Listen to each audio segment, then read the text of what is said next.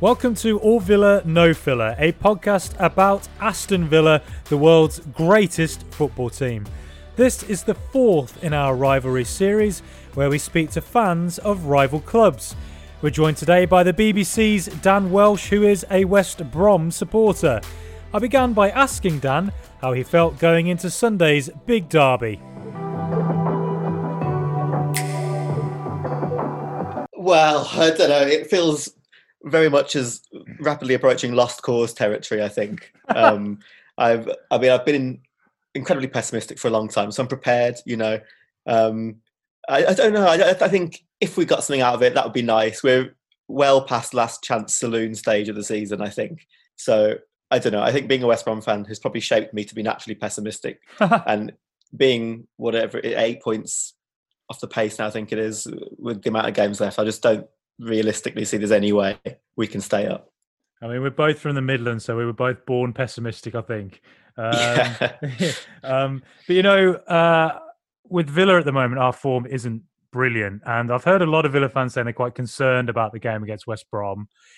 And I was a little bit when I saw your result against Chelsea and Southampton, but then you got battered by Leicester. What happened against Leicester? Yeah, it's Leicester are a very good team, I think. We sort of started the game relatively brightly for the first 10 minutes or so, and Sam's got us sort of playing this but much more sort of high pressing approach, and he's behind the scenes apparently got the players, I think 25% fitter is the figure that's been quoted around. And so we started okay, but I think Leicester are one of those teams that they've got a lot of good players, and they play particularly well against teams that are taking that approach, leaving space in behind, which they seem to do quite well against, the likes of Man City, or better than most against them. And we obviously are a lot worse than Man City. So if we leave space in behind, they just sort of card us apart at will, really. And we had, a pretty off game compared to the two that had come before that as well. Some of the players that have been performing well for us, like Yukashlu, the central defender we brought in on loan. And yeah, we couldn't handle Vardy and Iheanacho, and the game really got taken away from us incredibly quickly, and there was no way back after that. They're just one of them teams, aren't they, Leicester? When it clicks, they can just batter you 4-0, 5-0. They're not a fun team to go up against. But now looking at how few fixtures there are, you look at the Villa game. Is this now your biggest game of the season? I mean, it is. As I say, I find all the games now, I don't hold out much hope for them. I mean, realistically, I think there's games that have already passed us by that were probably bigger games, where if we'd won them, maybe we'd have a shot at staying up now, which I find hard to believe at the moment. But yeah, of the ones left, of course, this is, as they probably all will be now till the end. But being Villa as well, a bit of a local derby as well, it's got a bit more to it. Yeah, I mean, it's a funny one, West Brom Villa, because it's obviously such a huge game for both sets of supporters. But I think where I grew up in sort of Solihull area, near Super Jackie Grealish, that to me, I barely knew any West Brom fans. I only knew a couple. So, and obviously I knew loads and loads of Birmingham City fans. So the Birmingham rivalry was always to me the one that felt the most kind of vicious and intense. Whereas West Brom was like, obviously you want to beat them, but at the same time, I never felt that kind of same level of, even Coventry City. Like that's another one that I felt I knew a few more Coventry fans. But how about you? Like, do you see Villa as the game you really want to win in a season? Yeah, I do, but I'm probably not quite a typical West Brom fan in that, traditionally the big West Brom rivalry would be Wolves and the Black Country Derby. But so I'm not from West Bromwich originally, and I'm from Erdington, just north of Spaghetti Junction. So actually, if I was just supporting the local team, I by rights probably should be a Villa fan. But my uncle brainwashed me. I can't exactly remember why, but for some reason he became a West Brom fan in his youth. Brainwashed me and all my family into it. So where I was at school, there weren't any Wolves fans at all, and there was maybe one other West Brom fan in the school. Wow. Everyone was Villa or Blues as well, right. Largely Villa. So to me, growing up, when I was growing up, West Brom were always in the first division of the Championship, while Villa were in the Premier League and were a much better team. So that's, for me personally, been a much sort of bigger rivalry because all my mates at school were Villa fans. So you were in Erdington. You, I believe, knew Gabby Bonlahor when you were younger. You played against him. Well, taught him all he knew. Taught him all he knew for sure. Played against him is a strong term. So yeah, no, I went to school with Gabriel in primary and secondary school. He was a year above me, and both my primary and secondary school, the one thing where they were good at was football. So I like to play, but I was in no way ever on the same sort of level as Gabriel and a few other very good players that were at my school as well, who didn't make it professionally in the way he did. But yeah, would have played against him on the playground. I've got to ask, you know what he did to the guy from One Direction, where he threw up in a charity game after knocking him over? Did he do that to you in the playground? Oh, I'm not sure I'd have ever been good enough to get that close to him on the playground. I don't think. I doubt I'd have ever had the ball at my feet. Yeah. Well, when you look at Aston Villa, who do you think is our biggest threat, bearing in mind that Jack Grealish is almost certainly not going to be fit? Yeah, obviously if he was, it would be him by a mile. But if he's not, you'd be looking at Ollie Watkins. Realistically, as he's been scoring quite a few goals. He seems to have settled into the Premier League well, and seems to be growing into that role at Villa well. And yeah, our defence has been pretty leaky for most of the season. Slight improvement in the last few games, but I could definitely see him causing us problems. He's seems to have a great work ethic, a lot of pace, and elsewhere I don't know. I think El Ghazi seems to cause every time. Man. Yeah, I'm not entirely sure where he's finishing, but he seems to cause us problems in our first game of the season, which was Allardyce's first game when he took over, and then you gave us quite a beating. So I'm hoping, I'm hoping we perform better in this game than that one, and I wouldn't be surprised if we gave you a decent game. Yeah, who would you say also is West Brom's biggest threat? Who should Villa be nervous about? Well, our best player, my best player of the season has probably been Sam Johnston, but that tells you everything about our season, really. But not so much on the threat front. But Mateus Pereira is definitely our most talented attacking player by a long way.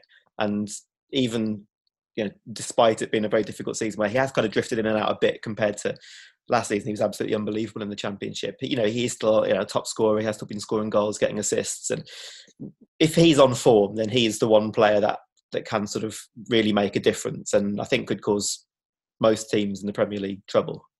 Okay, I'll pass that information on to Sir Dean Smith. He'll take note, I'm sure.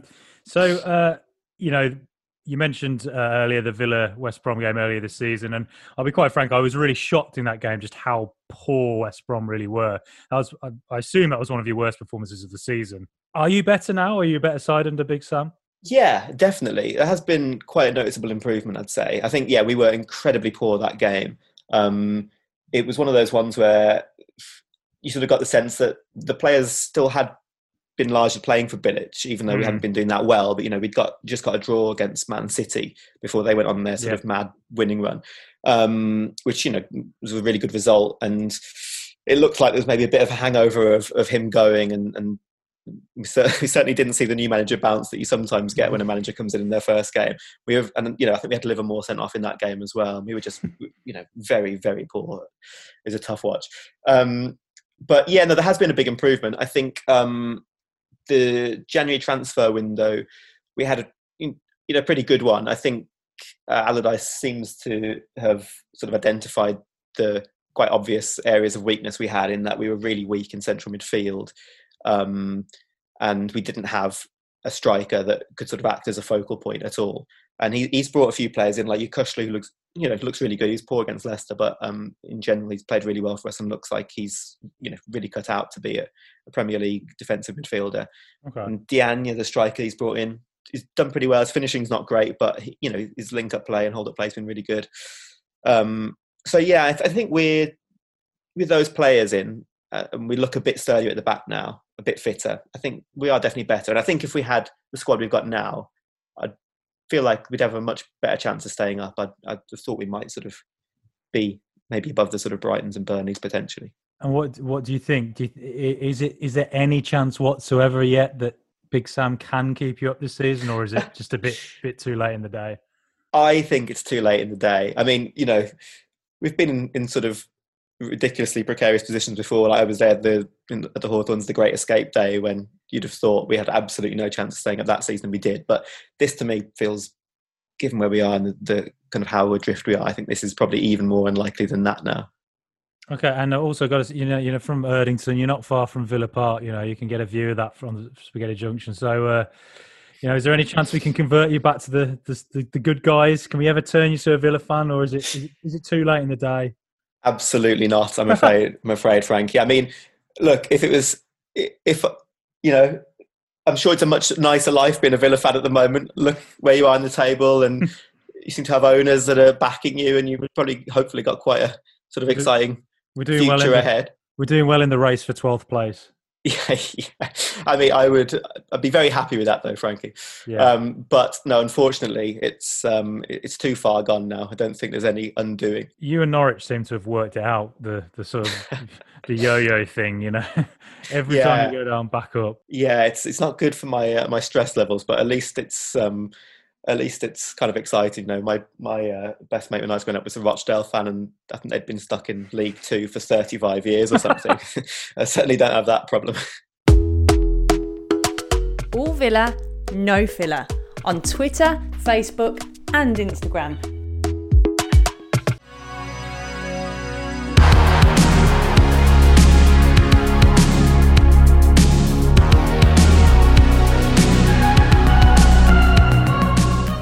Now it's time for a new section where we ask our rival fans a spicy question.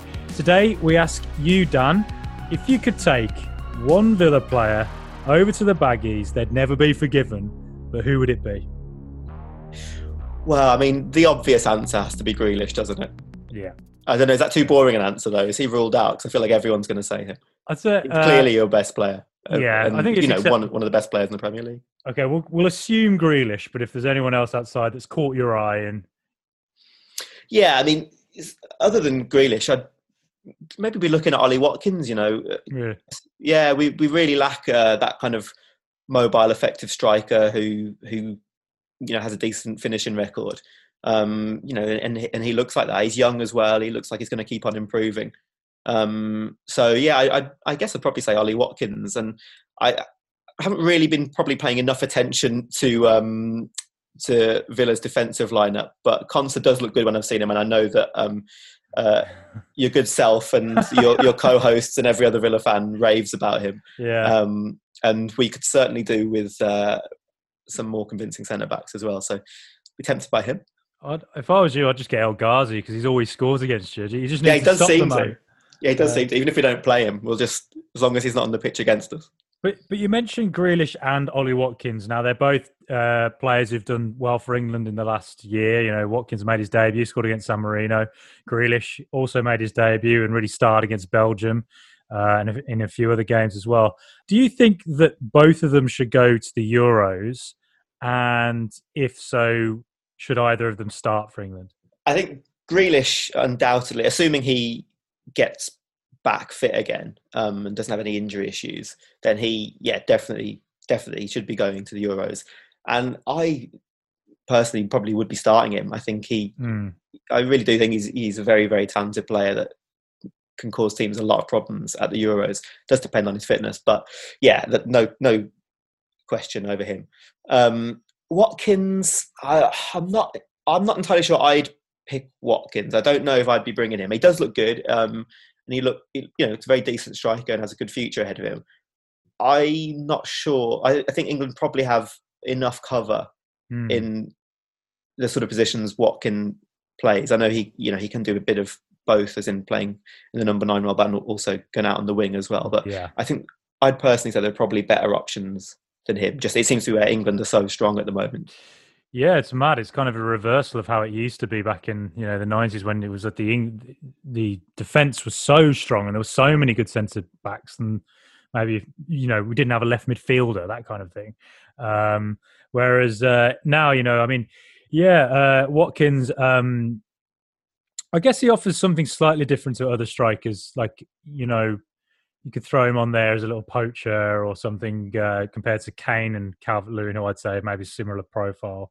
And then I saw a lot of fans from Leeds particularly complaining that Bamford wasn't picked, which I think is fair because he's obviously had a really good season. He's a very good player. But I think he's probably too similar to Calvert-Lewin and Kane in what he does, whereas Watkins maybe has a little bit more versatility and can play out in the wing and just gives another option in case there's a glut of injuries, you know. That was my thinking on Watkins, at least. I'm not sure if he'll get picked, but as you say, there's so much competition.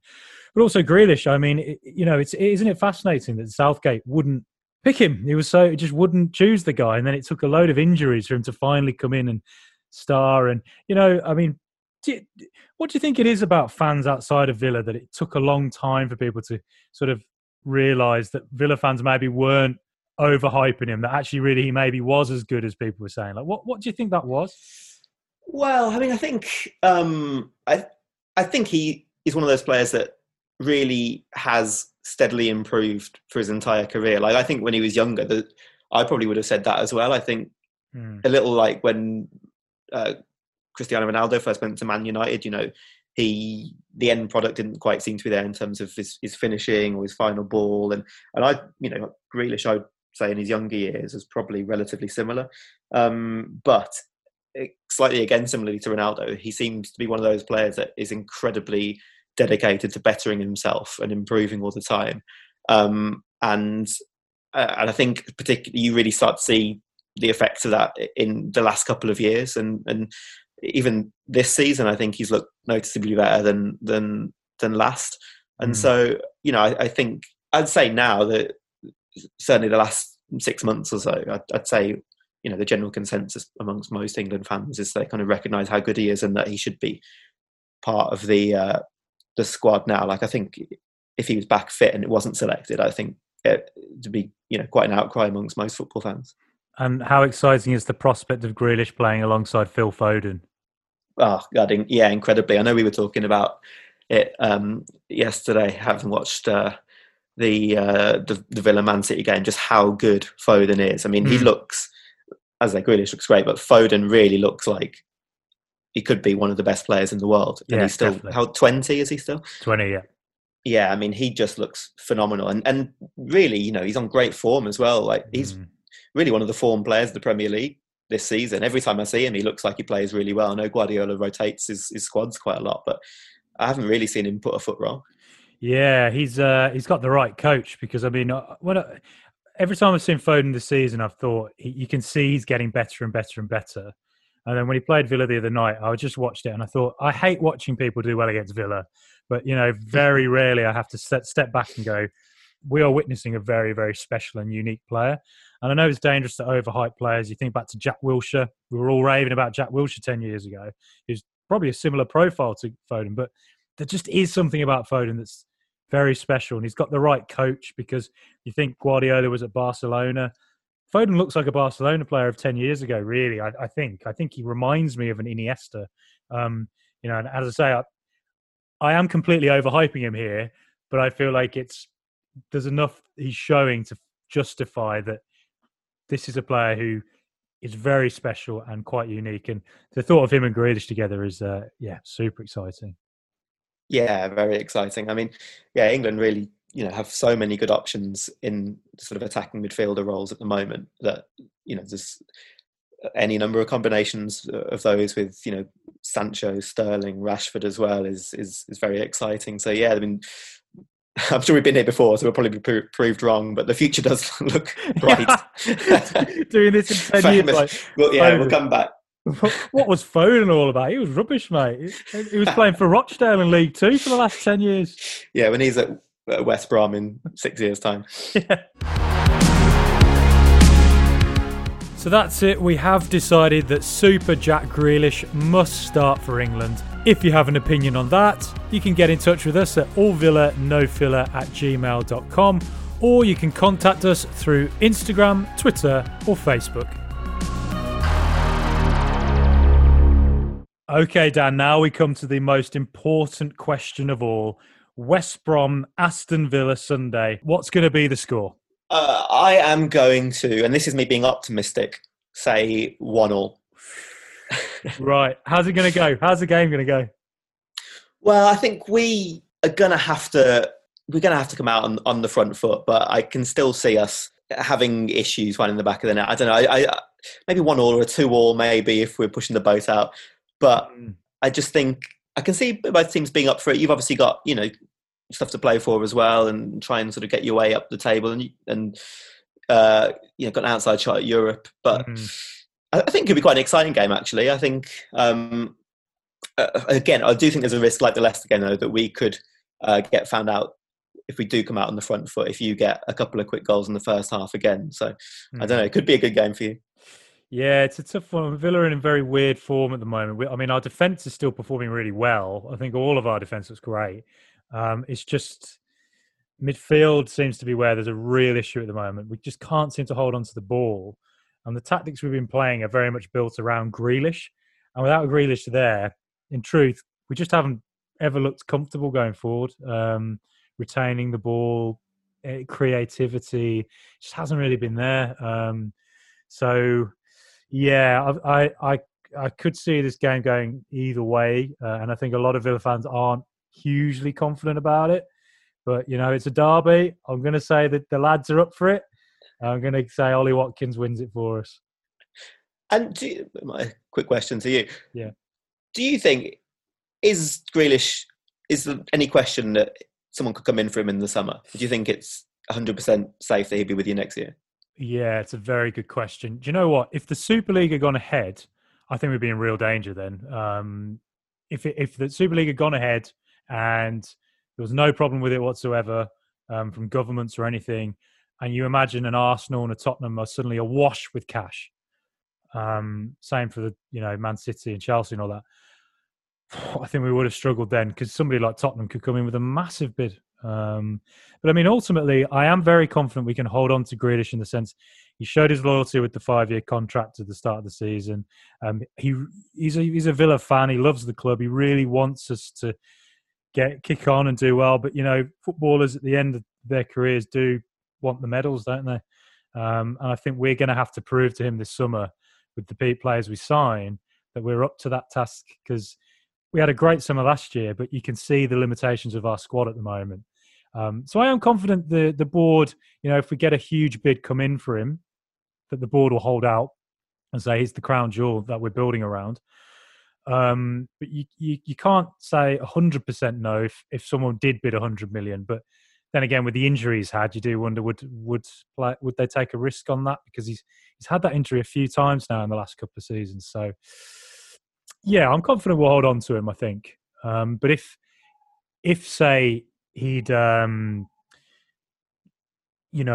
on right to the end of the season playing ultra elite form he was in, and then in the summer at the Euros had an amazing summer with England, you'd have then had all the Real Madrids looking at him and the Juventus or whoever. That could have happened. So I don't know. Maybe his injuries actually helped us a little bit, weirdly, but. Yeah, I'm hopeful. Hopefully, we can keep on to him. And also, considering we have lived through one of the most momentous weeks in football history for something that actually didn't end up happening. We had the Super League. Now, the Super League, it affects all fans. You've seen all fans come together. You've seen European governments, the entirety of German football. You've seen British royals, who never say anything out of it, So what are your thoughts on what happened with the Super League? Well, yeah, it's been an incredibly surreal week, hasn't it? It's been hard to keep up with everything that's been unfolding. I mean, it's clearly a complete shambles. It was unbelievable. It's one of those things where the big clubs have sort of been using this as a not so subtle threat and as a bargaining chip, really, to have their way, to be given sort of preferential treatment for a while and have competitions changed to suit them. But then for them actually to sort of then go for it and officially attempt to launch it was just unbelievable, really, and just shows such, I think, contempt for fans and really, I mean, it's the next kind of, I guess it is a logical step, but it's really the next step for really sort of unfiltered greed in football. to the point of actually taking away the competitive structure that's existed in football, and really is one of the main reasons it's become, or European football certainly, become as big as it has. It's just unbelievable that they thought they could do it, and almost quite comical at the same time as well, that it just seems to have been done in such a slightly shambolic way, and there's quite a funny level of incompetence to it as well.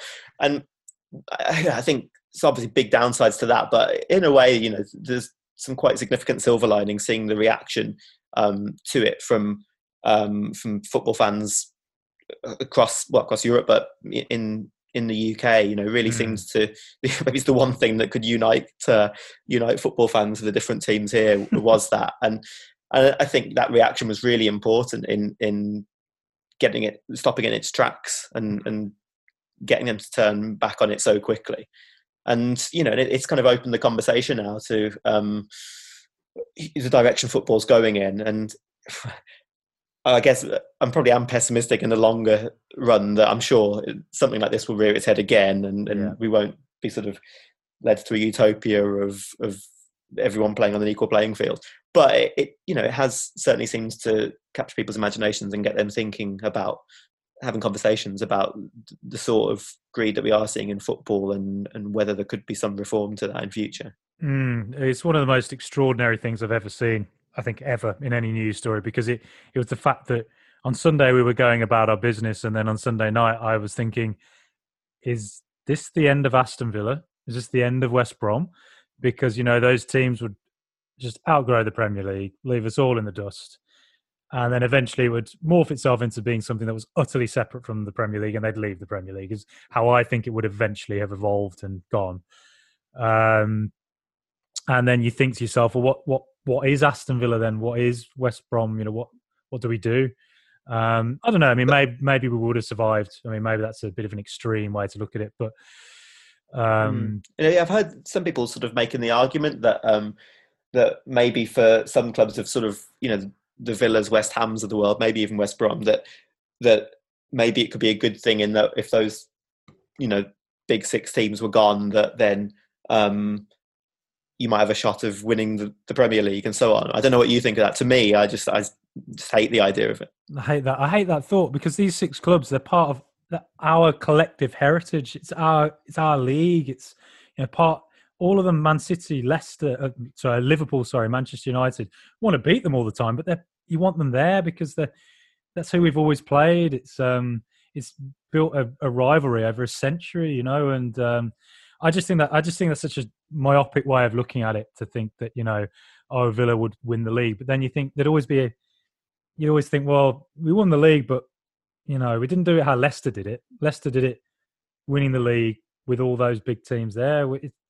You sort of just think to yourself, it's not the same. I think maybe it would have changed over 10 years, and maybe it would be amazing we won the league. But I think in the back of our minds, growing up with these clubs, always playing them, it just wouldn't have been the same. The damage I think it really could have done to communities and football itself was just unbelievable. And it really shows how out of touch the owners were. And how incompetent they were, just thinking they could force this through and get away with it. Completely, yeah. I mean, I think they really, miscalculated on the reaction they'd get, and either they don't understand the connection local people have with their clubs, or they just have a complete disdain for it. I'm not entirely sure to what extent that they've got that balance, but yeah, I think they certainly underestimated quite how vitriolic the response would be from pretty much the entire football community. Yeah, I mean, God, the response was just ferocious, wasn't it? And it was. I couldn't keep my eyes off it. I couldn't, and it's all I could talk about. It's all I could think about for 48 hours. I was so furious about it. I think Gary Neville, he put it so succinctly in what he said, and I think that actually his initial reaction and going viral is partly what led to such everyone immediately cottoning on, this is not what we want. I think it was, yeah. I think that actually played quite a big role. People like Neville and Carragher's sort of spiels that they went on, and then footballers coming out and publicly stating that they were against it as well. I think that was really important for the momentum against him. And what kind of punishment would you like to? Do you think? Well, firstly, do you think the team should be punished? And if so, what would you like to see happen? Well, I think all relegated to League Two, every other team bumped up, so West Brom can get a nice sort of plum 16th spot this season. Self-interest straight in there. I'd be happy with that. Yeah, I'd take that. They can work their way back up. Yep. Rangers had to do it 10 years ago, so why not Man City? And it'd be great fun for League Two, wouldn't it? All of those down there. All 6 of them going for the promotion spots. The one season Rochdale finally have a squad where they're like, we can get out the league, and then they look around, they're like, oh, you are kidding me. You are kidding me.